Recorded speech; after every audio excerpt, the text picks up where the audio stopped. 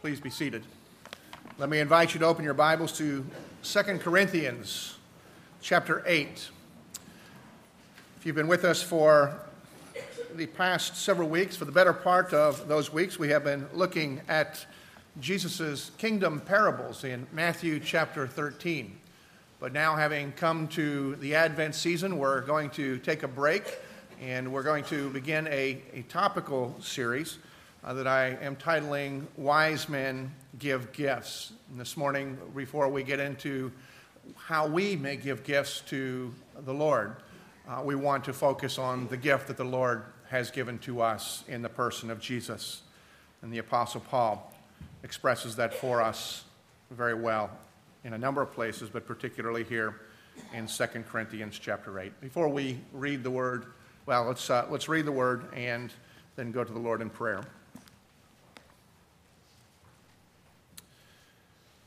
Verse 9.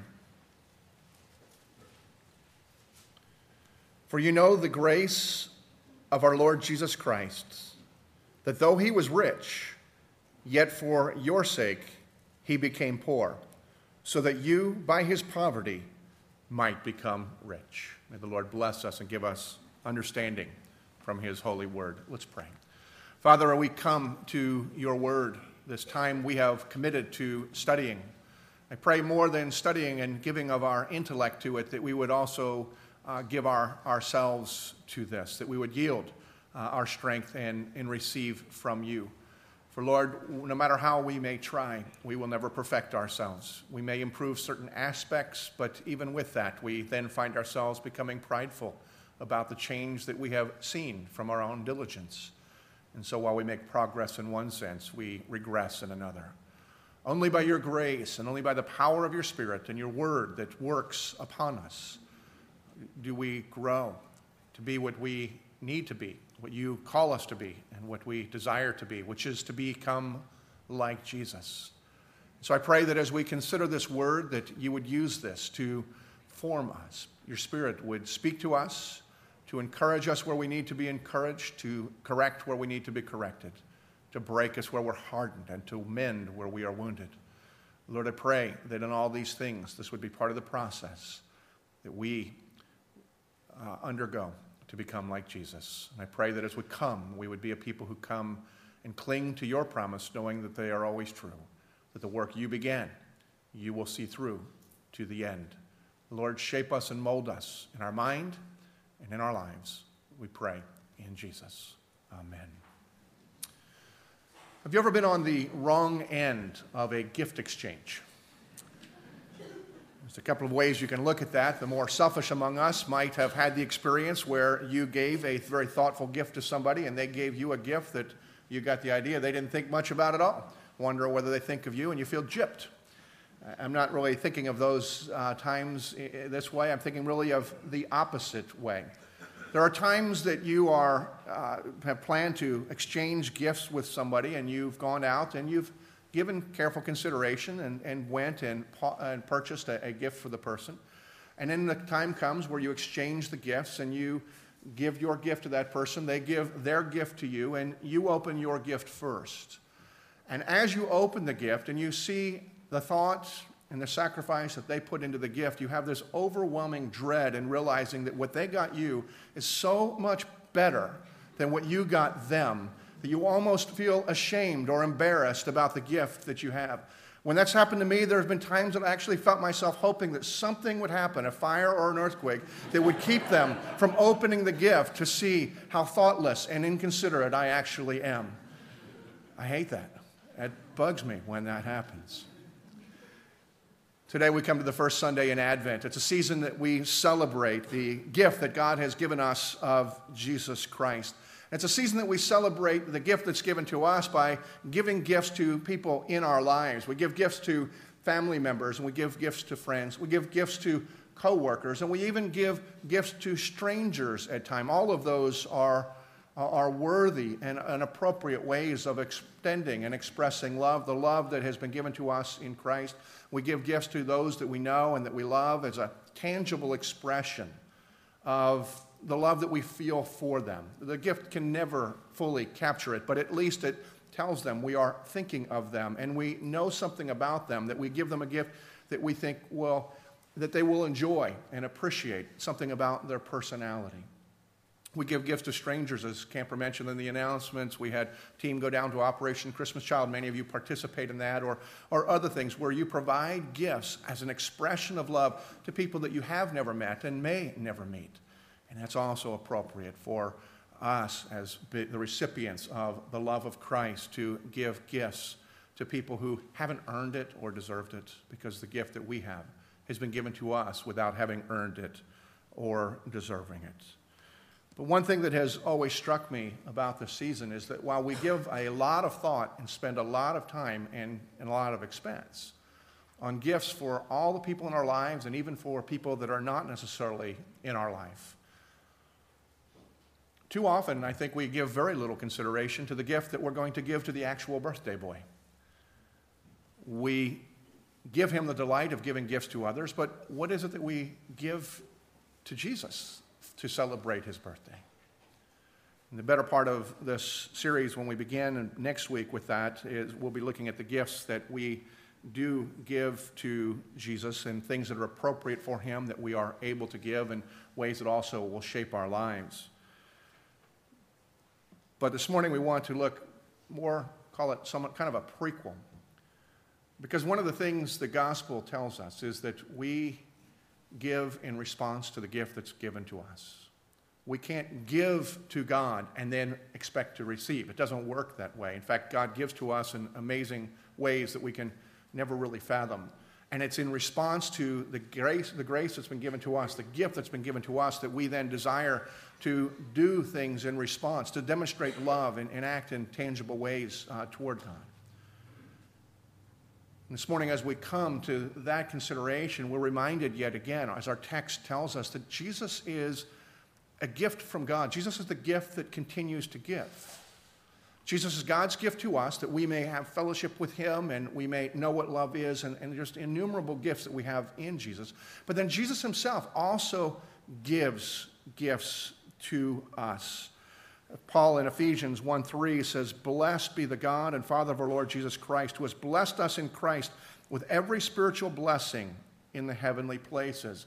What Paul speaks of there is he's saying God has given us Jesus, and through Jesus he blesses us because Jesus continues to give us every spiritual blessing. In other words, there are innumerable gifts that we can't possibly exhaust our consideration of when we think about Christ. But part of the spiritual journey, part of what this season is great for us to do, is to start and renew thinking about the gifts and the many ways that we are blessed in Christ, because all of those are the gifts. We will not exhaust it.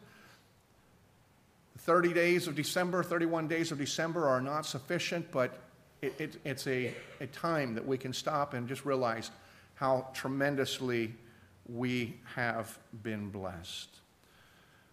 But while we can't consider all of the gifts that Jesus has given, I do want to just begin this morning, kind of prime the pump and consider a couple of the blessings, a couple of the gifts that we receive from Jesus as we anticipate and celebrate his birthday.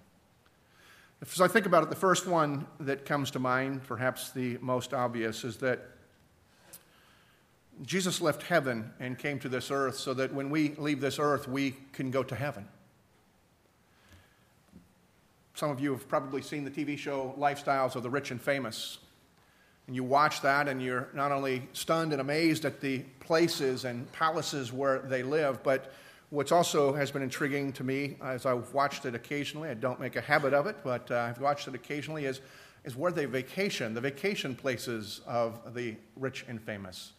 These are luxurious, often exotic places that they have luscious accommodations at unimaginable expense. And because of the expense, it's usually isolated. Very few people can afford it. In fact, they want to go someplace that very few people can afford because they don't want to be around common, ordinary people like me. So they go where I can't possibly be.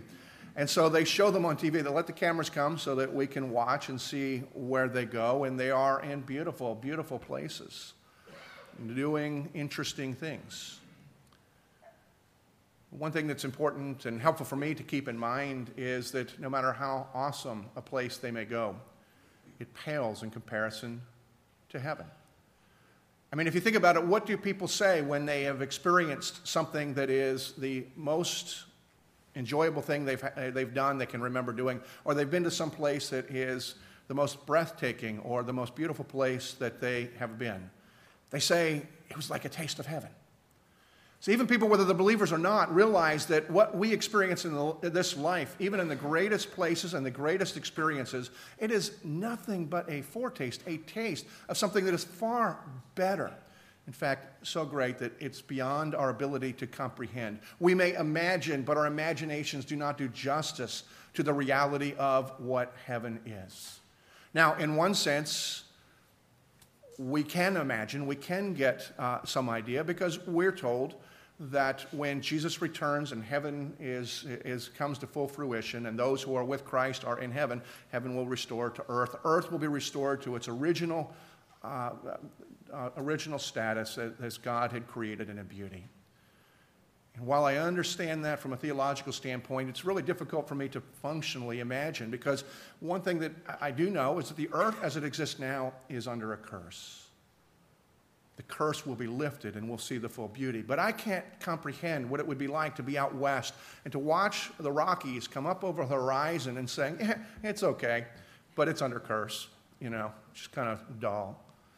Or to be in the Caribbean Sea and to see the aqua blue against the sky, just going and going and going, and where the sky and the sea, they meet together and say, it's all right. It just kind of a little dirty, a little muddled.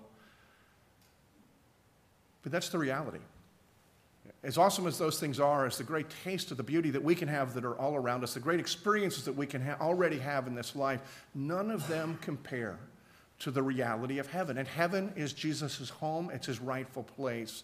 And Jesus left there willingly for you and for me, so that as he comes and he became like us, he can take us one day to be with him and experience what he rightly experiences from all eternity.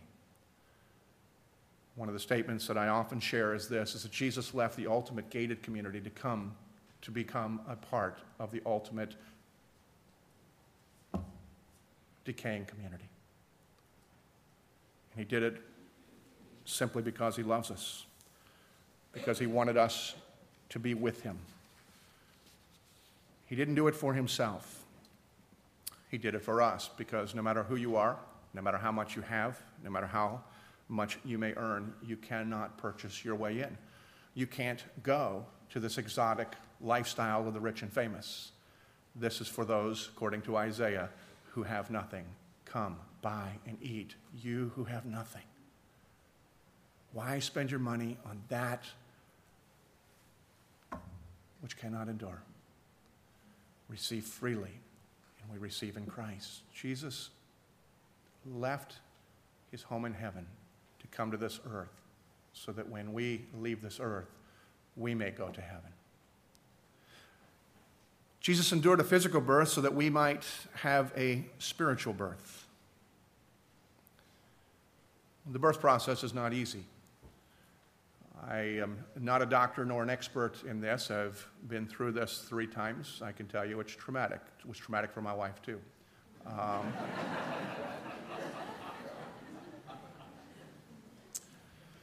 When my first son was born, the doctor asked me if I would like to cut the cord, and I said, only if you're going to cut the bill. When the epidural came out, I went to my knees.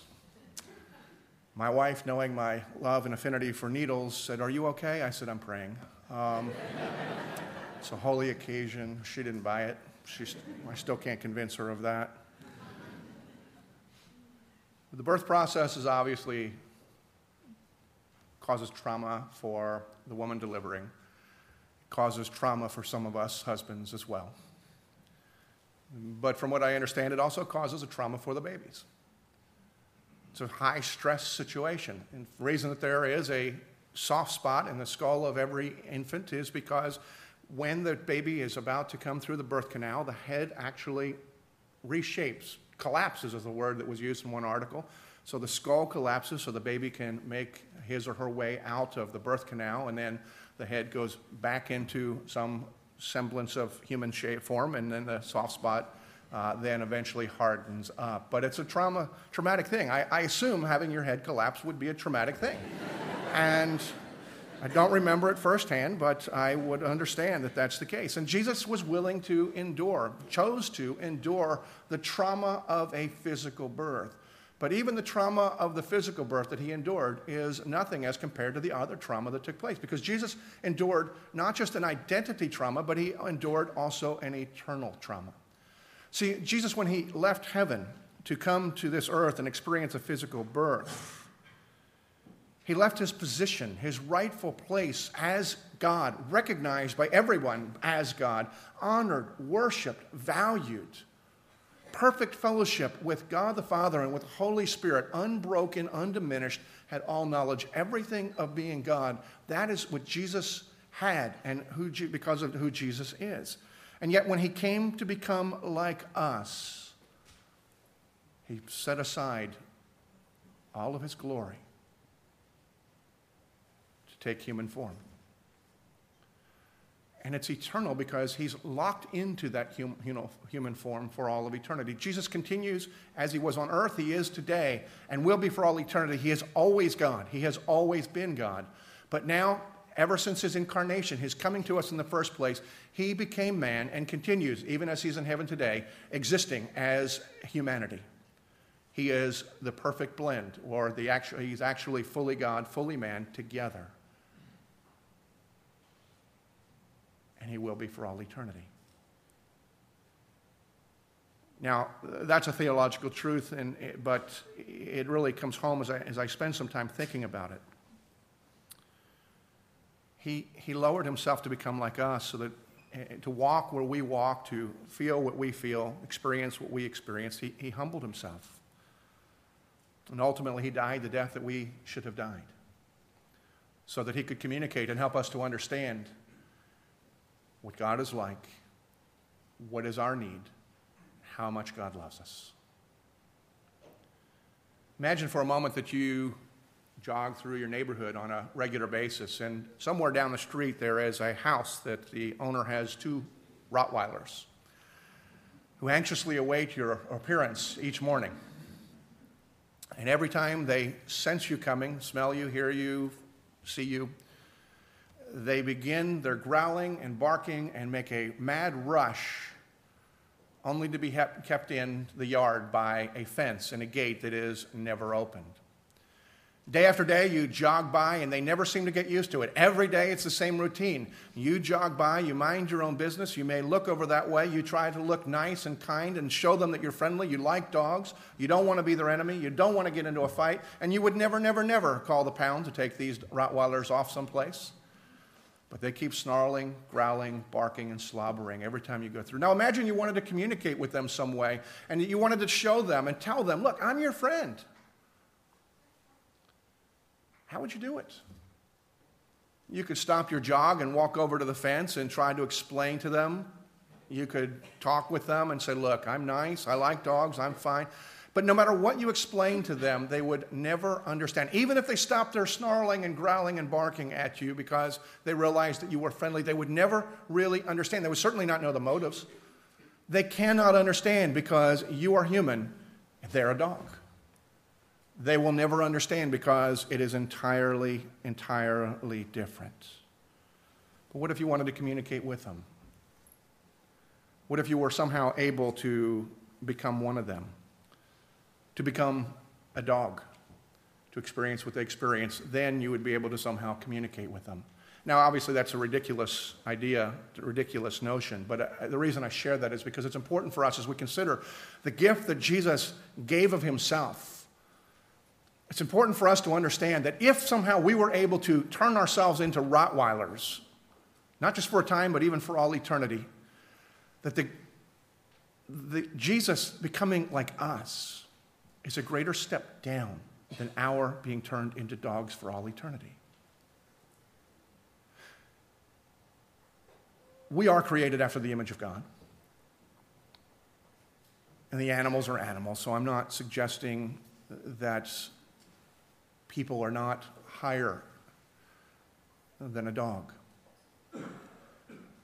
But while we are created after the image of God, we are created. We are creation. We are creatures. And Jesus is the creator. He is God. He is the one from everlasting to everlasting. He knows no beginning. He knows no end. He is perfect. He is holy. He is never created. And so for him to become like us is a bigger step down than if somehow we were possibly able to become a dog. And Jesus willingly did that as a demonstration of love for us. He humbled himself. He lowered himself. He was born. He had a physical birth so that we might be born again. Jesus, speaking with Nicodemus in John chapter 3, says that unless you are born again, you can never see the kingdom of God. You can never see the kingdom of heaven. Nicodemus, realizing just the absolute ridiculousness of such a statement, about as ridiculous as suggesting you become a dog, says, how's that going to happen? And Jesus says, with man it's impossible, but with God all things are possible. And Jesus was the living embodiment in trying to help Nicodemus understand, because he had become like Nicodemus, so that Nicodemus could understand God, understand God's love, understand that Jesus himself is the way. And by believing in him, we have spiritual birth. Or we have spiritual birth in order to believe in him. Jesus had an earthly mother so that you and I can enjoy a heavenly Father. Because Jesus became man, I can have a relationship with my Father, and it's during this time of year that I'm reminded yet again to think about that and to realize how thankful I can be to have the relationship with the Heavenly Father. But I know in speaking in any size group, but particularly a congregation of this size, that there's no question that there are some of you out there who are thinking, my earthly father wasn't that hot. He's cold, he was distant, ornery,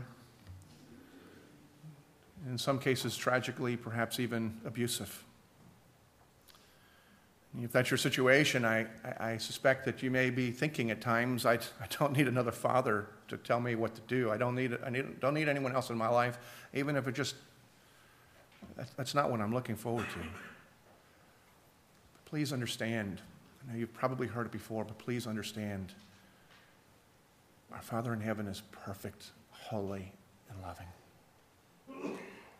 Jesus dealt with this very issue when he was speaking to his disciples and to those who were listening to him teach. In Matthew 7, Jesus says, if you, though you are evil, know how to give good gifts to your children, how much more will your Father in heaven give good gifts to those who ask him? Jesus in this case wasn't even talking necessarily about fathers who would be abusive or neglectful. He's saying even the best of us, essentially we're evil. Our hearts are selfish, they're deceitful, and yet even with that, most of you here, I hope, who are fathers are probably planning on giving gifts to your children of some sort over Christmas, even if it's just the gift of your presence. If you who are evil know how to give gifts, how much more will God? And so Jesus is making a contrast and saying, you know what? God is so much greater than even the best of fathers. So for those who have unfortunately had to endure and experience fathers who were somewhat lacking, the analogy carries even more. God is holy, and he is good. The psalmist says this, no good thing does he withhold from those whose walk is blameless. In other words, it's a promise of giving a gift. He does not withhold any good thing. The catch is on the idea of those whose walk is blameless. We can look at that and we can assume that just means, okay, well, that might be true if I was pure and holy. It's a catch. Always read the fine print. But we need to consider what the whole of the Bible teaches. If you were just to read that verse isolated, it might not necessarily be good news. Or it might motivate you to try to be really good, but you'd never achieve what you need to achieve, to actually be blameless, where there's not anything in you, there's no fault whatsoever. You and I aren't going to accomplish that. But the gospel tells us this, and when we think of the gospel first and then read this promise, the gospel tells us this: the one whose walk is blameless is not the one who does less bad stuff. We can't be blameless, except that when we believe in what Jesus has done, why he was born, because Jesus was born to die. And when he went to death, he took upon himself our sin, our misery, the punishment we deserve, died the death that we should have died. And then he rose again to give us hope, faith, and gave us the victory. There was a great exchange that took place at that time, because those who believe in what Jesus has accomplished, he took our debt and our misery, and we in exchange were given credit to have for his righteousness. In fact, we are now declared to be blameless in the sight of God if we are trusting in Jesus Christ. Now, with that understanding, we consider what the psalmist again says. No good thing does he withhold from those whose walk is blameless. In other words, if you are walking and you are trusting in Jesus Christ, if your life is characterized by trust in Christ, or as you've received Jesus, you're declared blameless. That's what, by God himself, the one who's legally making that, and his promise is he withholds no good thing from those whose walk is blameless. Is the character and the love of our God. In other words, if something is good, he's not going to hold it back. Now, I know it's Christmas season, and so here what's going to happen, if it hasn't already, is that on TNT or TBS, we're going to have a nonstop running of the Christmas story. Every day, 24 hours a day. I may be one of the few people in America can say that honestly that I have never actually watched the whole movie through. In fact, that was evident in the first service when I gave the illustration and I gave the wrong name. But anyway, that's... but nevertheless, as I recall, and many of you could probably know where I'm going with this from the very beginning, the promise of God is no good thing will he withhold. If anything is good, he's not going to withhold it. You may remember in the Christmas story that Ralphie wanted a rifle, but he was told, no, you're going to shoot your eye out. I don't know if any of your kids have ever wanted gifts that were somewhat inappropriate. My younger son, Matthew, had wanted a shotgun and an authentic saber. Now, he's 20, and so that's not that big of a deal. He's a hunter, and he's safe, and he's responsible. But he was asking for this when he was 8. And we thought it wasn't necessarily appropriate at the time. I know of one guy whose son wanted a tarantula for Christmas. The guy said, I thought that was a little weird, but he didn't really know much about tarantulas, so he went down to the exotic pet store and inquired, and the guy that was working there was, well, a little weird, and he said, dude, it's great. Do they bite? Well, yeah, they bite. And can you die? Well, yeah, you can die if they bite you, which is already putting a damper. And he says, but one thing that's cool is they can jump 20 feet towards their target. All right. And apparently, if they miss their target and are going from high heights, they somehow hit and they explode. So anyway, he didn't get his son the tarantula. The promise that God has made is that no good thing will he withhold. And so one of the things that we know, because our God is good, is that if there's something you don't get right now, it's probably because our Father, being good, knows that it's either going to bite you or explode on you. But everything that is good, he promises and he will provide. Jesus was born to an earthly mother so that we may have a relationship with a heavenly Father. And last, that I want to touch on this morning, Jesus was born in a manger so that one day we can live in a mansion. Certainly touches back to the beginning, as where I began, when I said that Jesus left heaven to come to earth so that when we leave earth, we can go to heaven, because Jesus himself has made this place. Jesus was born in the humblest of places, in a stall. But he promises an eternal mansion that he is personally preparing for us. Turn with me to John chapter 14. These familiar words I'm not going to elaborate much on. I just want to touch on them just as a reminder of the gifts that the gifts of Jesus and the gifts from Jesus. In John 14, Jesus is speaking with his disciples. as he's preparing to go. And he says, "Let not your hearts be troubled. Believe in God. Believe also in me. In my Father's house are many rooms. If it were not so, would I have told you that I go to prepare a place for you? And if I go and prepare a place for you, I will come again and will take you to myself, that where I am, you may be also."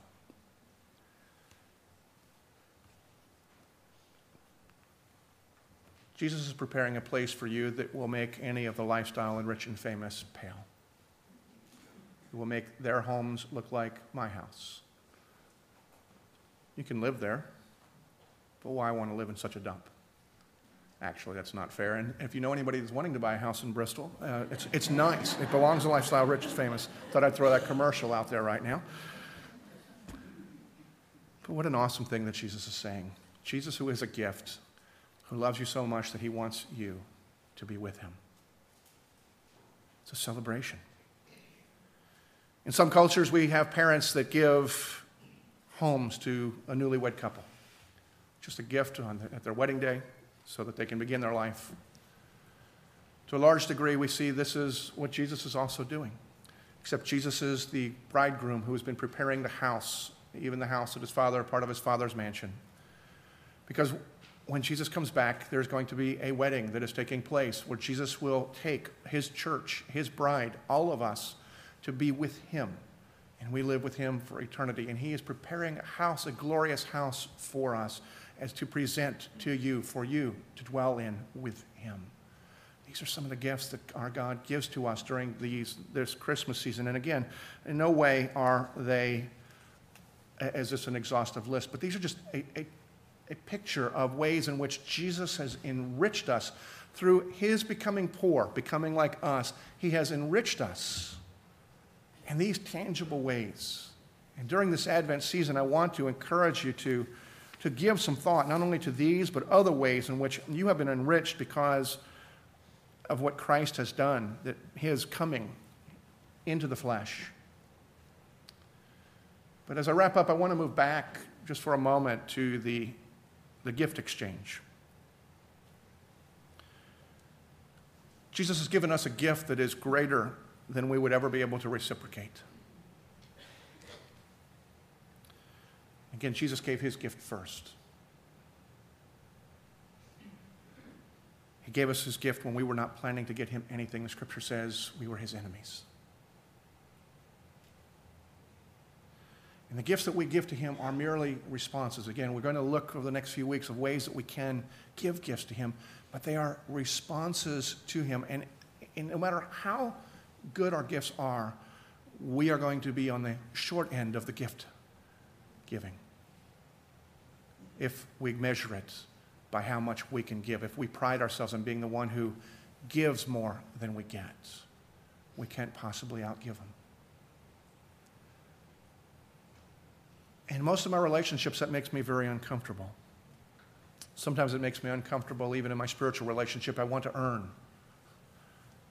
I know I can't, but something within me just wants, I know I can't earn it in advance. I want to deserve it in response.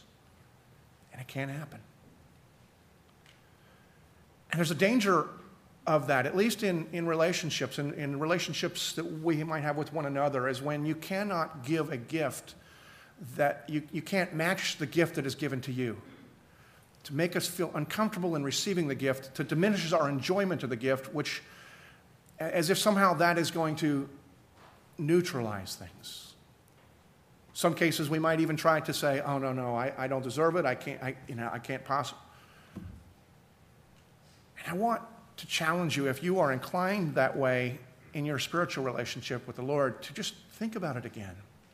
And realize that there's a gift that you can give today to God by receiving the gift that he has given to you in Jesus Christ.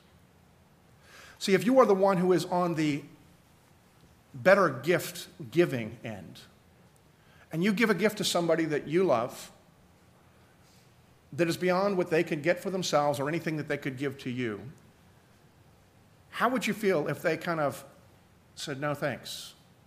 no matter how graciously or gently they said that, break your heart. So you're giving as an expression of your own love. You want them to receive and you want them to enjoy. And you have such joy in giving the gift that is a gift that they can give to you from the very beginning. It's just to accept and to show the joy they have. In a moment, Preston's going to lead us at the table. And this is a gift that Jesus, the gift from God, Jesus has given to us that we may know and be reminded of how great his love is for us. Receive Jesus. Delight in him. And in so doing, you are giving a gift to God our Father and to Christ who gave you this meal. Let me pray as Preston will come and lead us. Father, as we come to this table, I pray that we would be reminded of how great your love is and what you have done for us and what Jesus has given.